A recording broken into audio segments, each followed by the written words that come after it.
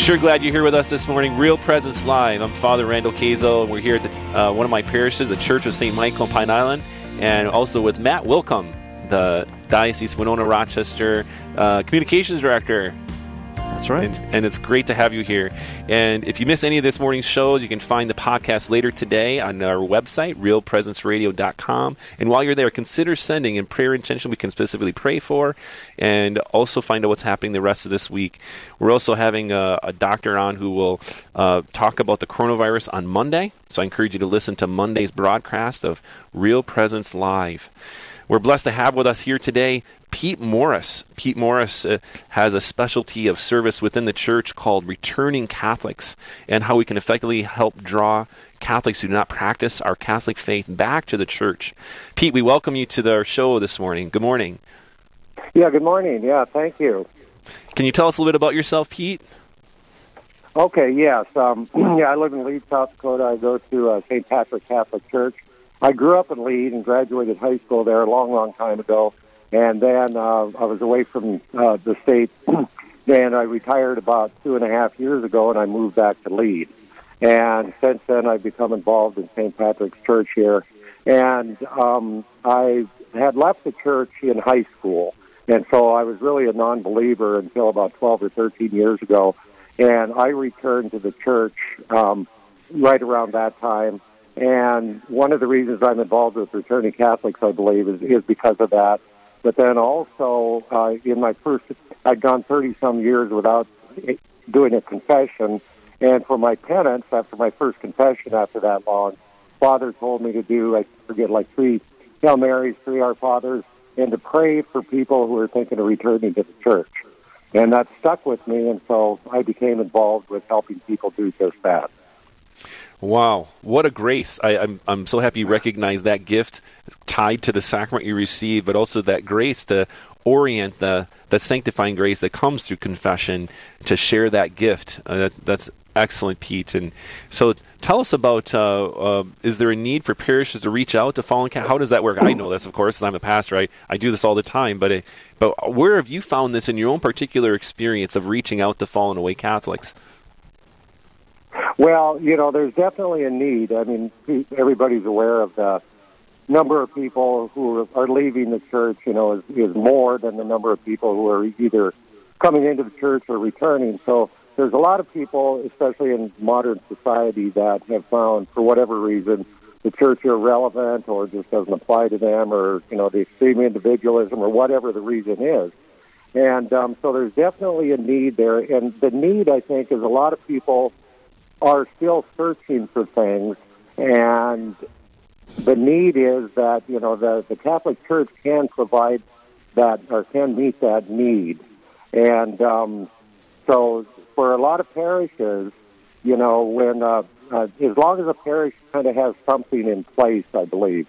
Like, for example, when I returned to the church down in Parker, Colorado, Ave Maria, they really didn't have anything in place. I just wanted information, what to read, what not to read, and so I got put in contact with the religious ed director.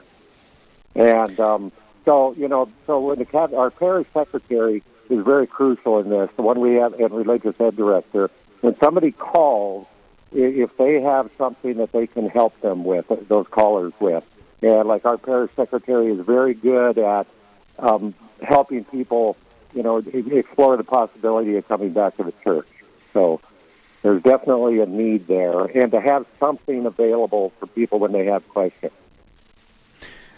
Absolutely, Pete Morris is it's a much needed ministry, but it also can be a tough ministry. Can you speak to the fear and anxiety that someone might go through, and have you experienced that yourself? Yes, I sure have.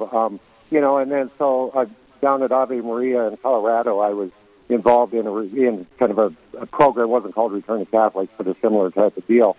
And the people that we put together on a team and stuff, we all have our main concerns. Like, for example, what if we put together this great program and nobody comes?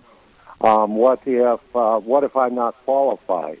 That's a big deal, because a number of people have said, well, I've always been in the church. I can't help somebody come back into the church. Well, and so anybody who has a strong faith can help people come in. So one of the biggest fears and anxiety I have is, what if I say the wrong thing? What if somebody's coming back, wants to come back to the church, but then I, remind them of the very reason they may have left or something, So there's a lot of things like that, what if I just don't do the right thing? And in my case, where I have to remember is when I'm talking to somebody thinking of coming back to the church, is that it's not about me. Like, for example, shortly here, I'll talk about one of the kind of sessions that we have. I have a presentation on the creed, and, I can get wrapped up in that, I hope all my bullets are lined up right. I hope everything is perfect, so I lose sight of the overall goal of what we're doing.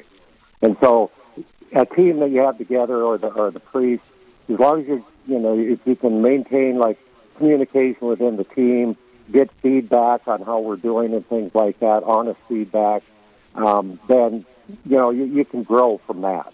So anybody can do it, is what I guess I'm trying to say. Yep. Thank you to all our listeners out there who are tuning into Real Presence Live. We're here. This is Father Randall Kazo, and with Matt Welcome hosting the show, we have Pete Morris with us, calling in to talking about a ministry of helping Catholics return to the practice of our Catholic faith. Great to have you here with us, Pete. And now, with this special program in your parish, what kind of impact have you seen it have in your parish in general? Have you seen some liveliness among Catholics who've been practicing, or have you seen some interest in this grow? What have you seen? Well, okay, what we have is 3 times a year we have a 6-week-long program, and it's based out of, to be real quick about it, is Deacon Greg Sass had put together programs in the Rapid City area. And so we base it on that. So we meet once a week for an hour and a half. And we have presentations, different topics, stuff like that. Try to have an informal discussion. Some of the impacts we've had, some of the people, some have returned to the church. Some, we don't know for sure.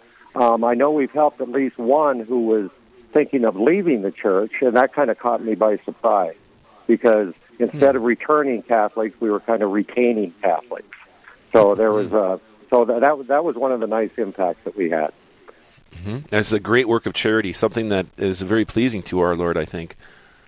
And Pete, for those who are not in your area but want to start something like theirs at their parish for returning Catholics, what would you recommend?